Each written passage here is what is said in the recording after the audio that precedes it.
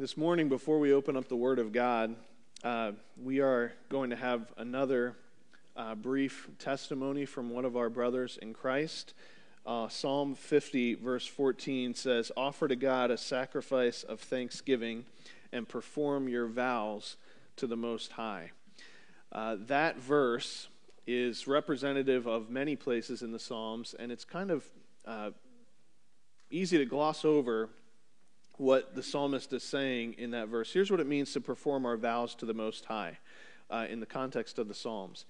It means to, when God answers prayer, when we call out to Him in faith and desperation, and He delivers us, then to perform our vows to the Most High is to testify in the assembly of God's people that God has done it, and to give Him thanksgiving and praise specifically for the way that He has answered prayer and the way that He has blessed.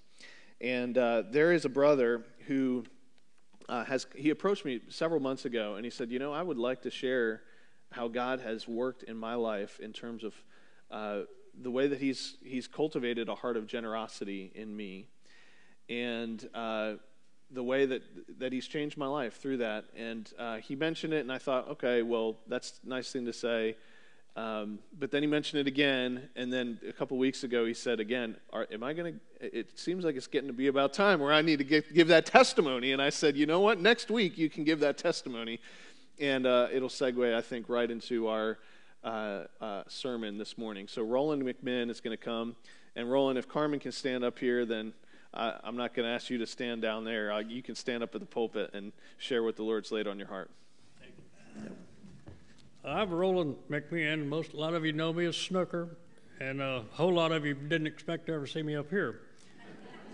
But my story, Mary Ann and I joined the church in 2004, and we've enjoyed it ever since. We moved away for a few years, but we came back. My story starts right over here in this room. Probably Carla came to us, and she had a friend from Africa wanting to come over here.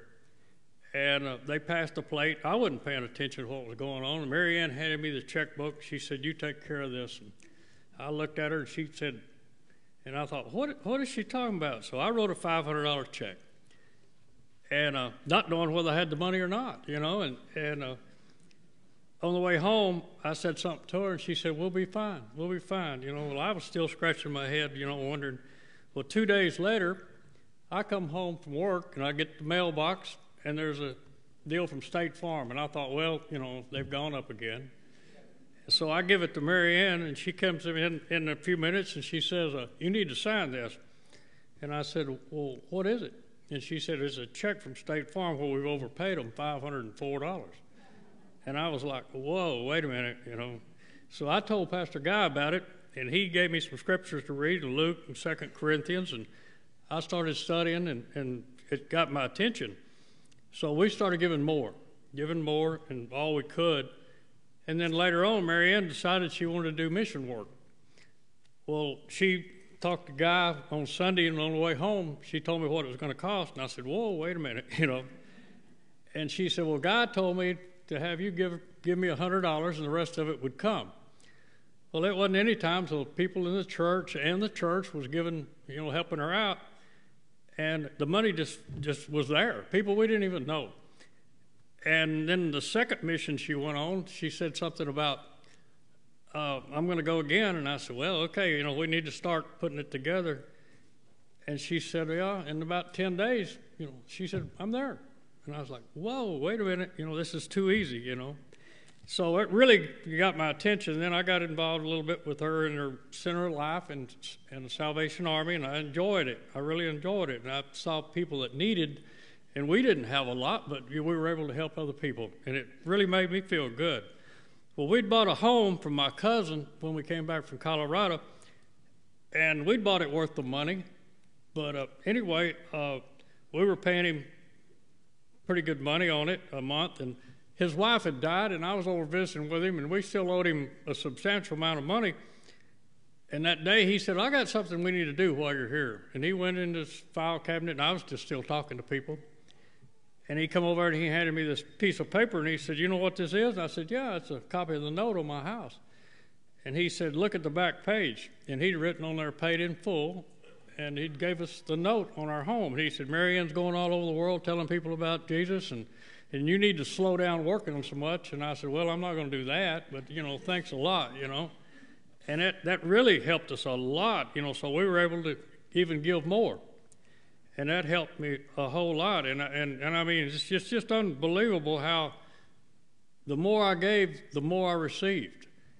And, I mean, it's just, it's just something it's just worked excellent for me. And it's just, like I said, you can't give too much. You can't outgive him, the words of God. And it's just our generosity has just paid off. I mean, it's not like I don't give money expecting the money back, but it's the fulfillment and everything of it. I mean, it's just unbelievable. And like I said, you can go put your money in a CD or whatever, but give some of it to God, and I guarantee you that God will pay you back better than that interest on that CD. And then I guess I'd like to close with a story. In 1993, I was in Dade County, Florida, working for a government contractor, making real good money. But I was spending every penny of it on drugs and alcohol. I mean, just from day to day. And I came home from work one day, and my boss handed me a note. He said, there's a lady called here today for you and wants you to get in touch with her. And I looked at that note, and it said Mary Ann Roberts. And I had no idea who that was. And I carried it for a day or so, and I called, and the Mary Ann Roberts that I'd called was Mary Ann Swinson that I'd gone with off and on all my life, since high school. And I hadn't seen or heard from her in 17 years. And I had, when I got the note, I thought, who's traced me down? Who found me in Dade County, Florida, But anyway, I called, and she said she was driving down the road, and God said, find him. Get in touch with him. He needs help. And, and she told me that, and I thought to myself, what on earth could, what could I need? I've got plenty of money. I'm making a drug addict and alcoholic with plenty of money. I hadn't got a problem as far as I was concerned, And, but anyways, I knew I was in trouble when she got off that airplane because she looked like $1 million, and a whole lot different from the people I'd been running with. And she worked on me for several months and got me back to Texas, and she's been working on me ever since. In fact, she tells me from time to time, she said that God was mad at her when he sent her to Florida to get me, And she still reminds me, but it's, like I said, the giving is where it all started out for me. And of course, y'all all know that, Mary Ann's a special person, or I know that for sure. And I think some of you know it also. But now I can see that God had sent an angel to me to Dade County, Florida, to try to save my life. Because I was going right down a trail that I'd just gotten out of. I mean, I was in trouble. I was either going to be dead or in the penitentiary. I mean, I was destined. And she came down there and got me out of that mess. And like I said, she's been working on it ever since. But I told her before she started it was going to be a full-time job. But I love the path that I've been on lately, and I love Indian Creek, and I'm sure that angel's watching me right now on the video, and she may get on me for telling part of that story, but like I said, the church we need to give, and we need to build that church. And as a gentleman that knows a lot more about money than I do told me the other day that if we had 80 people that would give $50 a week, we could pay it, in a hurry.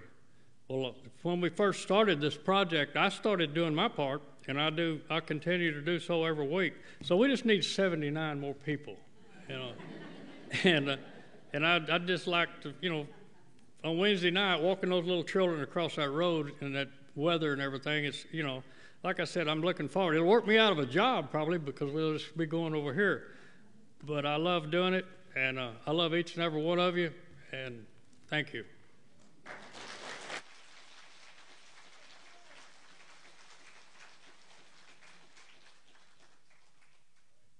Thank you, Roland.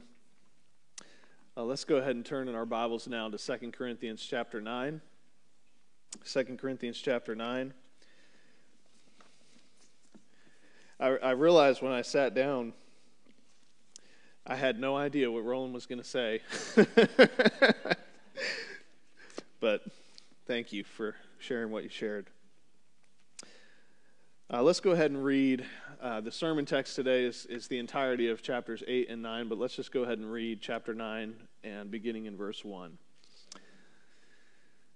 The Apostle Paul, under the inspiration of the Holy Spirit, says, "Now it is superfluous for me to write to you about the ministry for the saints, for I know your readiness, of which I boast about you to the people of Macedonia, saying that Achaia has been ready since last year.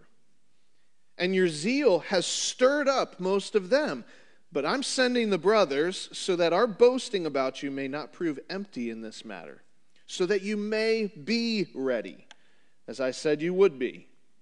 Otherwise, if some Macedonians come with me and find that you are not ready, we would be humiliated, to say nothing of you, for being so confident. So I thought it necessary to urge the brothers to go on ahead to you to arrange in advance for the gift you have promised, so that it may be ready as a willing gift, not as an exaction. The point is this: whoever sows sparingly will also reap sparingly, and whoever sows bountifully will also reap bountifully. Each one must give as he has decided in his heart, not reluctantly or under compulsion, for God loves a cheerful giver. And God is able to make all grace abound to you, so that having all sufficiency in all things at all times, you may abound in every good work.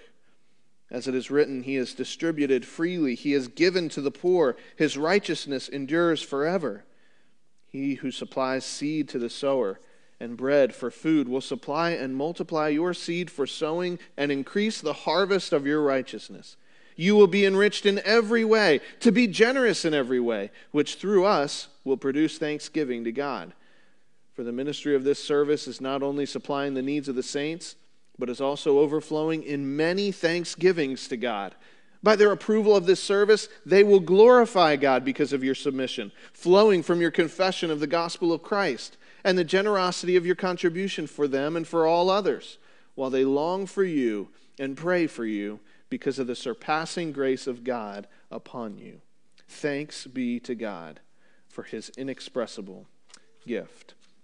This is the word of the Lord. Let's pray.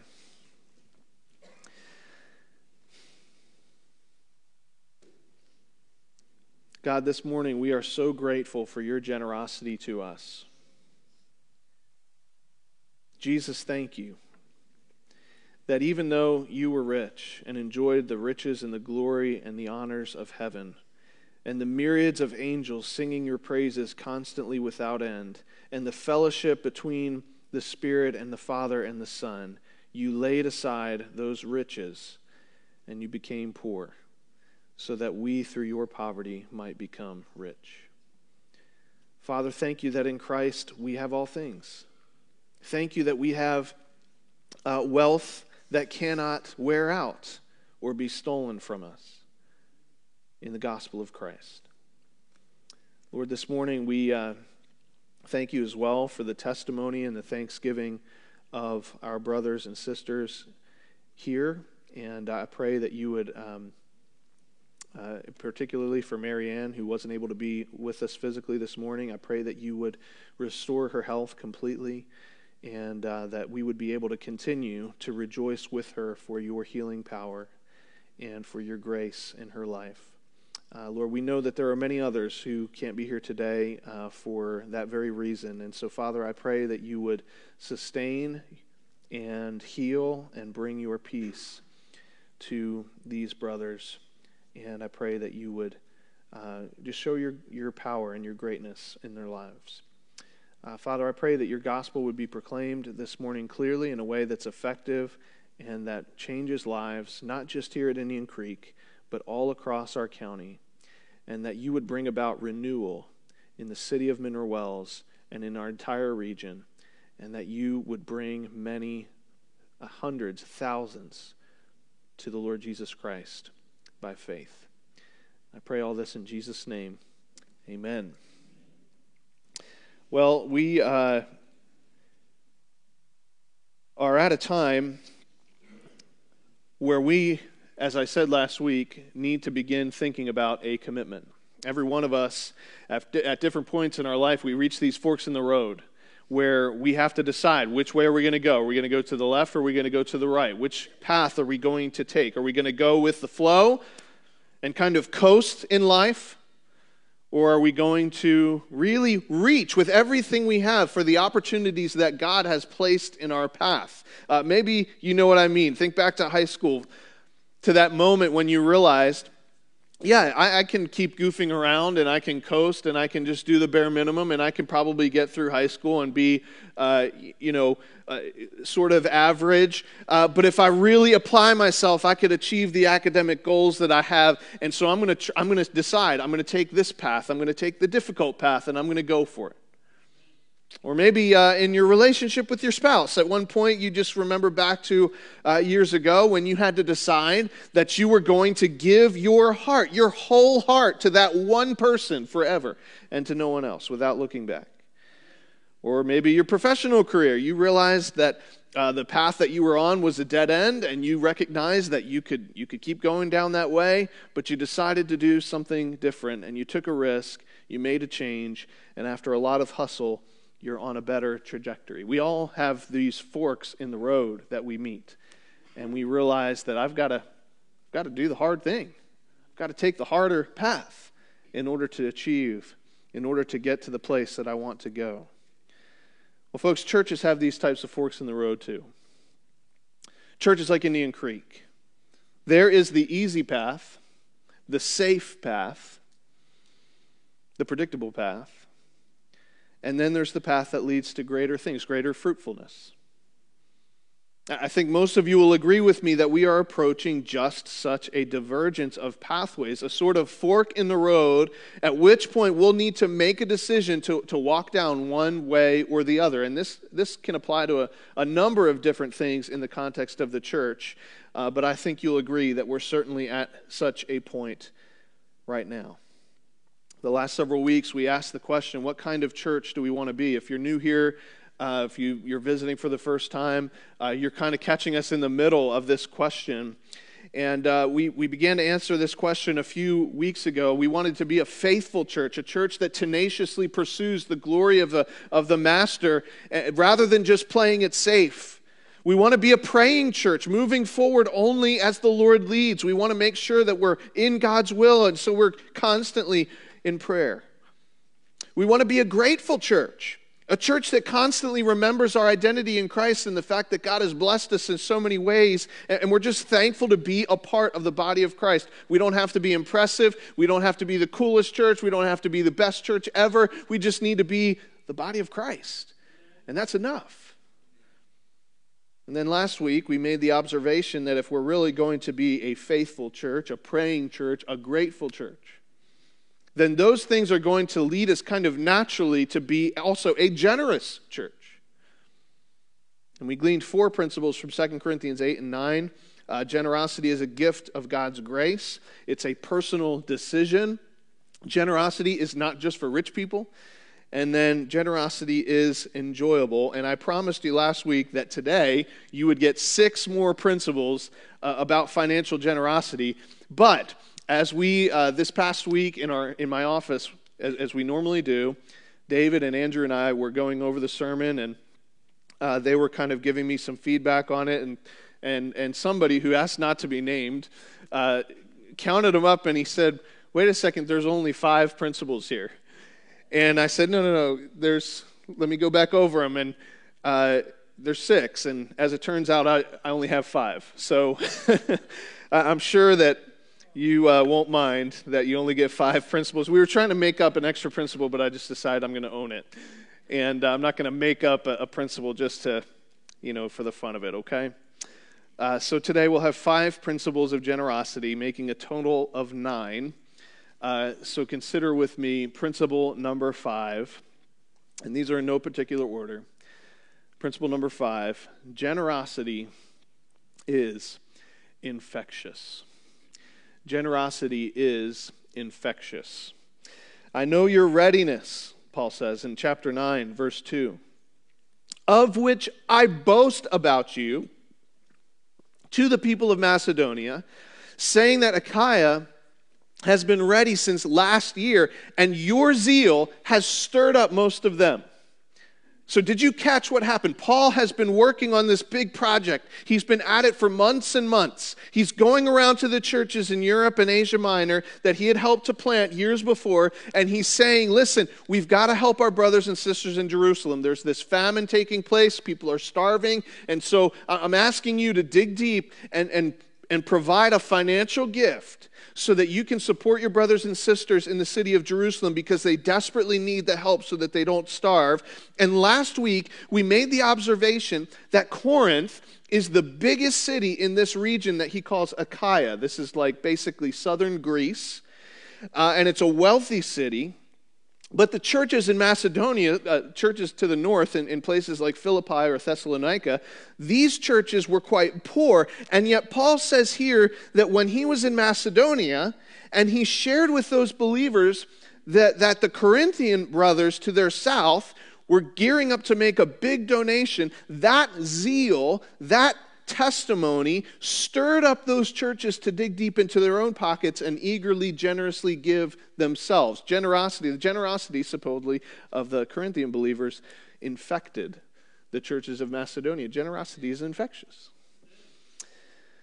It stirred up their desires. We've spent the last 2 years trying to avoid infection, but there are types of infections that are good to have. When I was studying for this message and I was kind of getting ready to preach on this particular point, I immediately thought of a friend of mine that I've known for a long time. His name's Kendall. I haven't talked with him in a while. He's a busy pastor, and so am I. And he lives in Pennsylvania. We live in Texas now. And so it's been a while, but I remembered his laugh. He just has this no-holds-barred, infectious laugh. It's one of the things Mandy and I have always loved about hanging out with him and his wife. We would get together. We've been on vacation with them, and we're getting together in the living room or something, playing a game or just talking, and Kendall starts laughing, and then we all start laughing, and before long we're just laughing, and nobody knows what we're laughing about because he's just got an infectious laugh. There are some types of infections that you want to catch. I'll give you another example. The other day, our neighbors were out front just a week ago, and they set up this cage or holding pen in their front yard, and they brought out these 3 beautiful brand new puppies and put them, I think for the first time of their life, on the grass inside this little holding pen. And Manny and I walked over and said, can we hold one of those puppies? And we held the puppies. And in spite of the fact that because I'm a jogger and I jog around Southeast Mineral Wells, I have a very strong opinion about the amount of dogs in my neighborhood. But even in spite of that, I was immediately infected with a love of puppies because they were just so cute. See, not every infection is bad. And generosity is this way. You'll find that this is a bug you want to catch. I mean, did you hear Roland talking about his experiences with financial generosity? Roland, he's not a car salesman. He's not going to be probably, Roland, the next president of the United States. I don't know. He's not a politician. He's not somebody that gives motivational speeches to crowds of thousands. But when he's spoken to me about his experience with financial generosity, I just get a little bit envious. Like, man, I want to have a testimony like that. So let me ask you a question. Do you want your life to make an impact? Do you want your life to make a difference for good? Not everyone has the gift of gab. Not everyone has a magnetic personality. Not everyone has a lot of money. Not everyone is a fantastic athlete that people come from miles around to see play the game. But I'm telling you, if you allow the generosity of Jesus Christ and other followers of Jesus to sort of infect your heart, if you become a generous person, a person who holds the things of this life loosely, then you will have opportunity after opportunity after opportunity to make an impact on the world. You don't have to be particularly smart. You don't have to be particularly attractive or wealthy or cool. You just have to be generous with what God has given you, and you will find that your generosity does more than just helping that other person out financially or meeting some kind of immediate need. Your generosity actually begins to infect other people, and what you'll find is your life is beginning to have an impact on so many others. Generosity is infectious. It will change lives. That's principle number 5. Principle number 6. Generosity often requires planning. Generosity often requires planning. Sometimes I think we get the idea that generosity needs to be spontaneous in order to be genuine. Like if you weren't thinking of it, and then all of a sudden the Lord lays it on your heart, and then you've got to give some money to some need. Like that's real, pure generosity.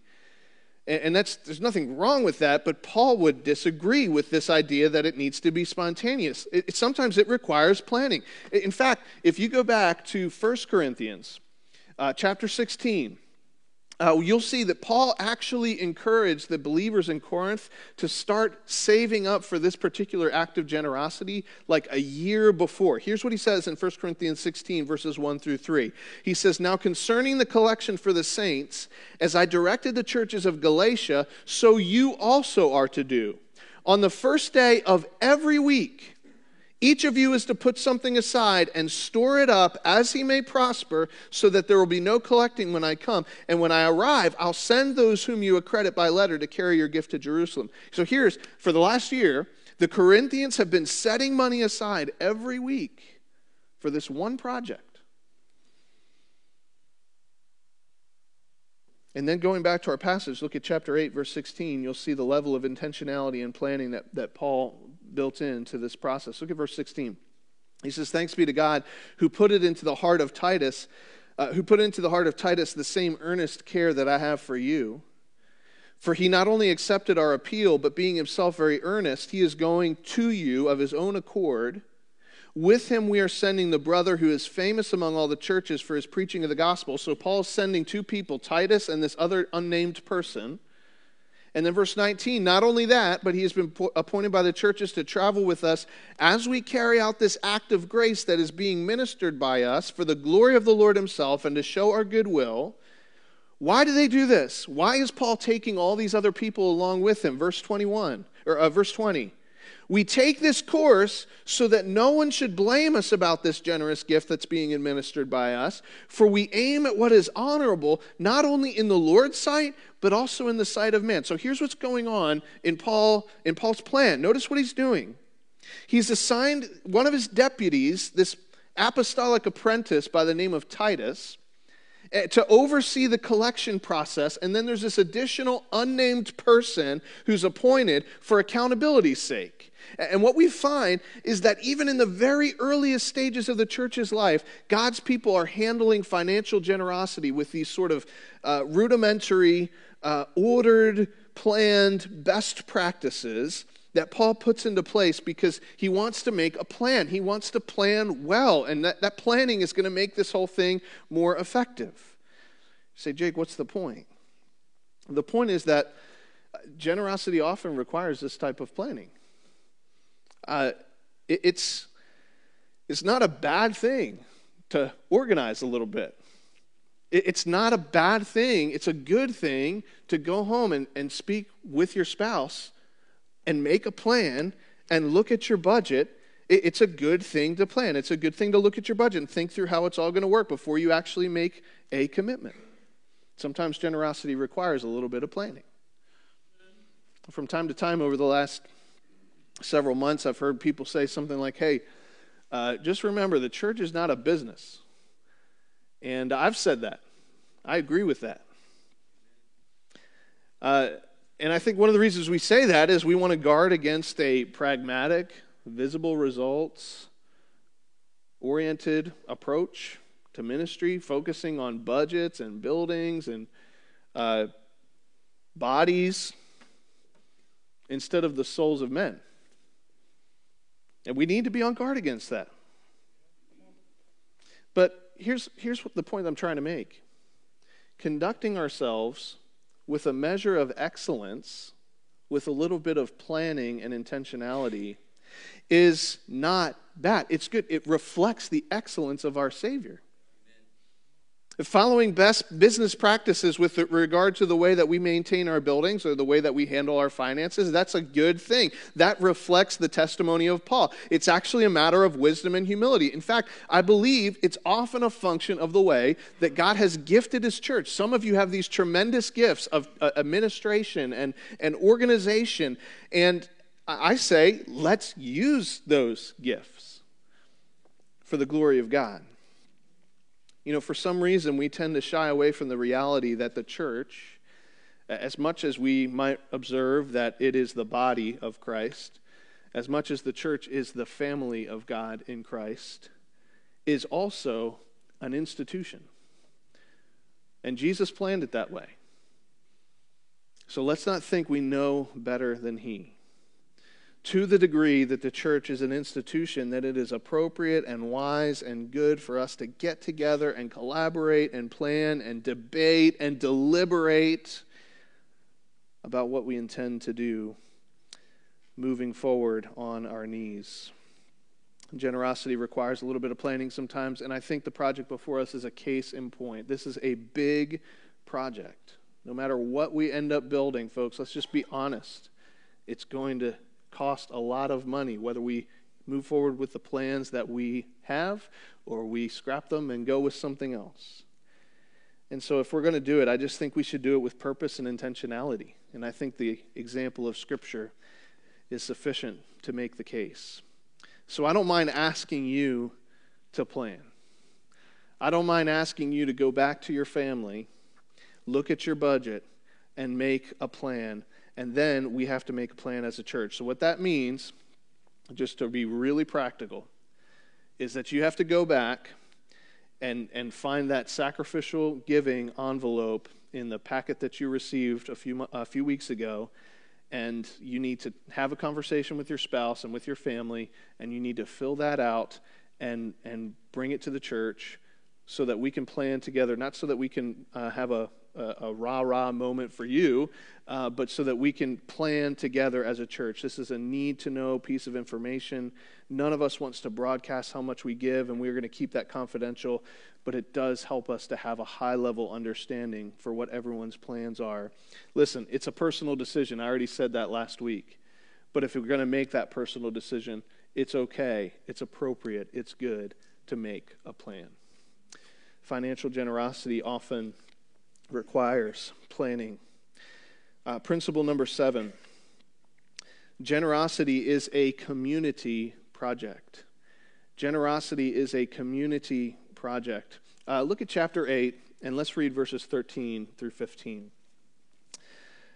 Paul says, I do not mean that others should be eased and you burdened, but that as a matter of fairness, your abundance at the present time should supply their need, so that their abundance may supply your need, that there may be fairness. As it is written, whoever gathered much had nothing left over, and whoever gathered little had no lack. So understand the concern here. The Corinthian believers may have been tempted to offer up an objection. Hey, wait a second, you're trying to take advantage of us just because we're a little bit more wealthy than the next church over. You want us to carry all the way to the cost. You want to do without. You want us to do without so that these other people can live comfortably, and that's just not fair. And Paul says, not at all. That is not where we're going at all. Sometimes God gives you more than you need, and you can serve your brother. And at other times, it's your brother serving you. We all pitch in together, and through that means God provides for all of us. And it's interesting, I think, that Paul even brings up this idea of fairness or equality. What is he saying? Essentially, he's saying this, that when one part of the body is suffering, when one part of the body has a need, there are other parts of the body. They can't all do equal things to support that need, but we can all have equal focus and energy devoted toward the need. One member of the body may be positioned to offer a lot of relief or help or assistance, whereas another part may be positioned only to help a little. But the point is that the need is met by everybody. In other words, we ought to care about others as much as or more than we care about ourselves. We pitch in together to meet the need. You say, what does that have to do with us today? Well, I think we can say generosity in the Christian church is a community project. It's a reflection, folks, of our unity with one another in Christ. It shows the world that we are one. Jesus calls us to bear another's burdens, to endeavor to maintain the unity of the Spirit in the bond of peace. In our current ministry setting, I think this has some specific entailments. For example, this is one of the reasons why I would encourage you. Some of you you're just overwhelmed by this whole process, and it's new to you. You haven't been walking with Jesus for very long, and you're like, wow, so I guess what you're saying is I should get out my checkbook and write a big check to build a building? Is that what you're asking me to do? And if you're in that situation, here's what I would encourage you to do first. Become someone who regularly supports their local church through regular giving. Before you support the building, consider being a regular giver to your local church, whether that's Indian Creek or somewhere else. The reason why I would encourage you to just become a regular giver to Indian Creek Baptist Church or to whatever church you belong to is because when we give toward the general fund, is what we call it, undesignated gifts, then what we can do is, as a congregation, as a whole, as a family, we can go through the budgeting process and we can assign that money as needed instead of each one of us coming to the table and saying, this is my pet project, or this is that. We need to make sure we take care of this. We need to make sure we take care of that. We can come together and say, hey, everybody's kind of putting their money into the same place. Let's go make sure that we can take care of the ministry needs.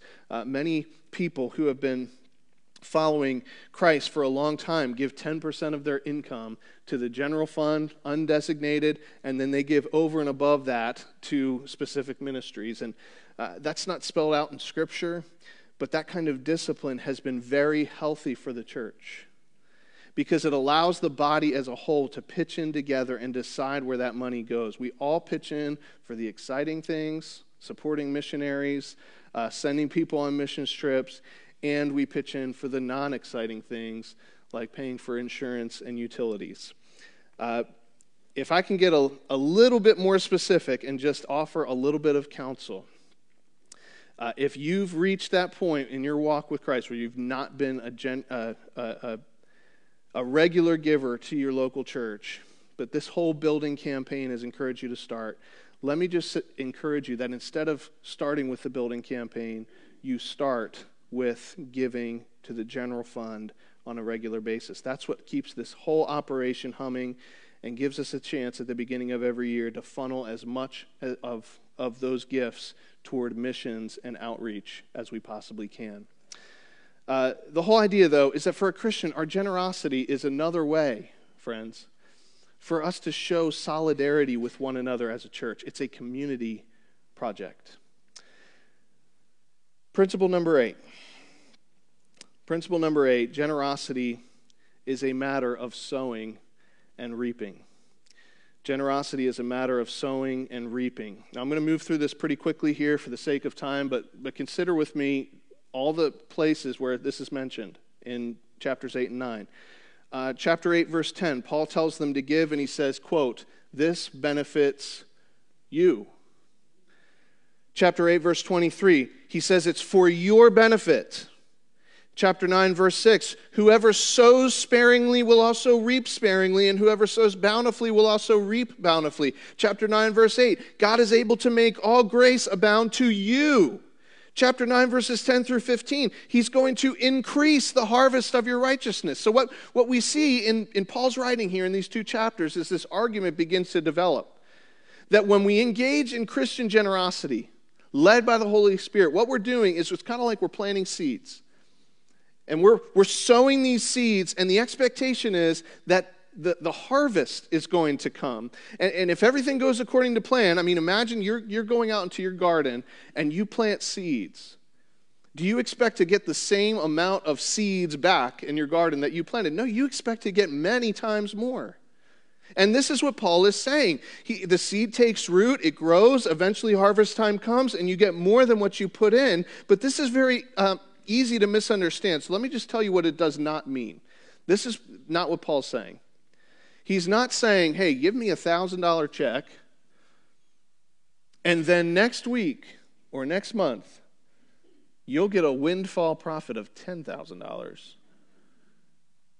He's not saying you're going to get rich off of giving to your local church. He's not saying give generously and you'll have more money than you know what to do with. No, most of you already know that, but I suspect a lot of us think, man, you know, it'd kind of be nice if it were that way, wouldn't it? It would be really cool. And I just want to say, no, it wouldn't. It's not good. It wouldn't be good for us. Let me give you some reasons why.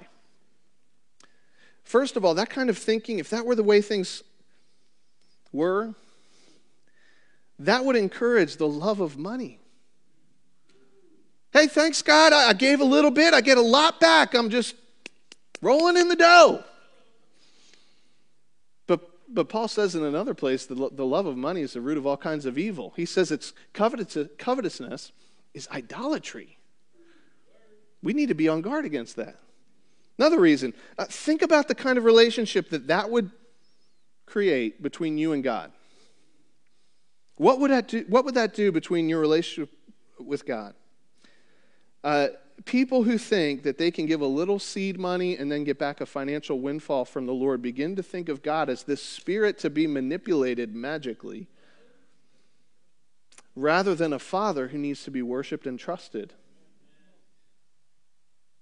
Christians are not witch doctors who magically manipulate the divine. We are his children. He is in charge. We don't play games with God. We trust in God. Third problem with this, what we're doing, if we embrace that way of thinking, what we're saying is waiting on the Lord means nothing. But if you read through the Bible, waiting on the Lord is everything. Waiting on the Lord is so critically important. Those who wait on the Lord will renew their strength. Peter says trials provide an opportunity for us in our hearts to be refined and purified. How often we assume that if we're facing a trial, it's because there's something wrong with us or there's something wrong with God, but that's not true. You see, according to the Bible, that trial is purifying and refining us. God's ways are best, and they often involve a gap of many years between the sowing of the seed and the reaping of the harvest. Waiting on the Lord is so critically important to the Christian life. Here's another reason. This would destroy us morally. I mean, if God were in the habit of showering money on us, making us rich whenever we give financially, then we would be destroyed morally, because instead of learning to treasure God as God, we would be trained to do good things simply for the material benefit those acts would earn. And finally, if this were the way God acted toward us, this would totally destroy faith. Faith is a very specific and very necessary quality of the Christian life. Without faith, it is impossible to please God. It is the substance of things that we have in our wallet already, right? No, it's the substance of things not seen. It's the evidence of things of things hoped for. Therefore, if I can see it with my physical eyes, it's not faith. If I can see, hey, that guy just gave $100 and he got 1,000 back, that's not living by faith, that's living by sight. And God wants us to live by faith. So I just want to point out that the Bible is not saying that. So what do we mean? What is Paul saying? What do we reap when we sow these seeds of financial generosity? Notice chapter 9, verse 6. Whoever sows sparingly will also reap sparingly, and whoever sows bountifully will also reap bountifully. But what do we reap? Verse 8. God is able to make all grace abound to you, so that you, having all sufficiency in all things, at all times, may abound in what? In every good work. What do we reap? We reap every good work. Verse 10, what is the harvest? It's the harvest of your righteousness. So what do we reap? We reap righteousness. So what Paul is saying is that the first thing we reap is every good work. We reap righteousness. In other words, what you're doing is you're sowing these seeds of justice and mercy and generosity and kindness, and then what are you going to reap back? You're going to reap greater growth in justice and mercy and generosity and kindness, and you're going to grow and you're going to have more opportunities to be that way. Your generosity is going to cause you to grow closer to Christ and more faithful to Him and more like Him. That's pretty good. But then notice what else he says. Look at verse 11. You'll be enriched in every way. And he really does mean in every way. But the difference between what the world entices us with, what we might be tempted to believe, and what Scripture actually says, really comes down to timing. When do we realize these gains? When do we reap? Is it when the wheat has just sprung up? That's not when I want to reap. I'm not a wheat farmer, but even I know that. You got to wait. Is it when the apples are green? No, you got to wait till they're ripe. And that's going to involve some waiting. Wait on the Lord so diligently, don't give up, and in due time you will reap. Trust the Lord Jesus, the day will come when this time of plowing and planting and watering and weeding and waiting will seem like seconds in view of the expanse of eternity, and the day is going to come when you will be enriched in every way, and it will just be overwhelming, and it won't be worth comparing to what you've sown. There's a third thing, though, that we reap when we sow seeds of generosity. Notice verse 11. It's going to produce thanksgiving to God. In fact, according to verse 12, it's going to overflow with many thanksgivings to God. And so this leads us to our last principle, principle number 9. Generosity. Generosity is infectious. It sometimes involves planning. It's a community project. It involves sowing and reaping. And finally, principle number 9. Generosity glorifies God. Generosity glorifies God. Look at the kind of harvest God is after when He instructs His people to sow seeds of generosity. He is zealous for the gratitude of many that redounds to His own glory. They will glorify God because of your submission. So there's a reason why God doesn't just dispense the money to the church. There's a reason why He wants us to do it a certain way. Because, folks, it's because it overflows with thanksgiving that glorifies His name. I mean, think about it. In the world, when some wealthy family donates money to build an art museum or fund scientific research, nobody is really all that surprised. In fact, we're so cynical, we probably think, they're probably getting a tax break on that. But when God's people of all stripes, people of all walks of life, when we as a church get together and meet the needs of the church, no matter what they are, when ordinary people dig deep and give sacrificially for the sake of the gospel of Jesus Christ, then God is glorified and many give thanks to Him, because there is no way to explain what is going on apart from the fact that these are people who have an identity in Christ. They know that they've been given a free gift, a gift that's worth more than anything in the world, and they are just paying it forward. Folks, this is God's plan. This is what He wants to communicate. When a whole church, when people get together with these things, the only explanation that people can come up with is this: those people must have encountered something that's worth more than this life. And folks, when we reach that level of generosity, as individuals and as a church, God is glorified.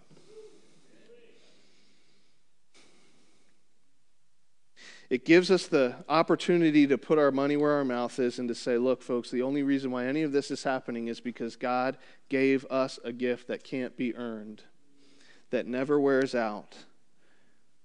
He offers us His salvation in Jesus Christ for free. By the way, if you've not received that gift, it's free. He paid this incredible price to offer it to you for free. And generosity is just saying, I want to be like that. So, Indian Creek, thanks be to God for his indescribable gift. The gift of Jesus Christ and the gift to be able to be like him when it comes to generosity.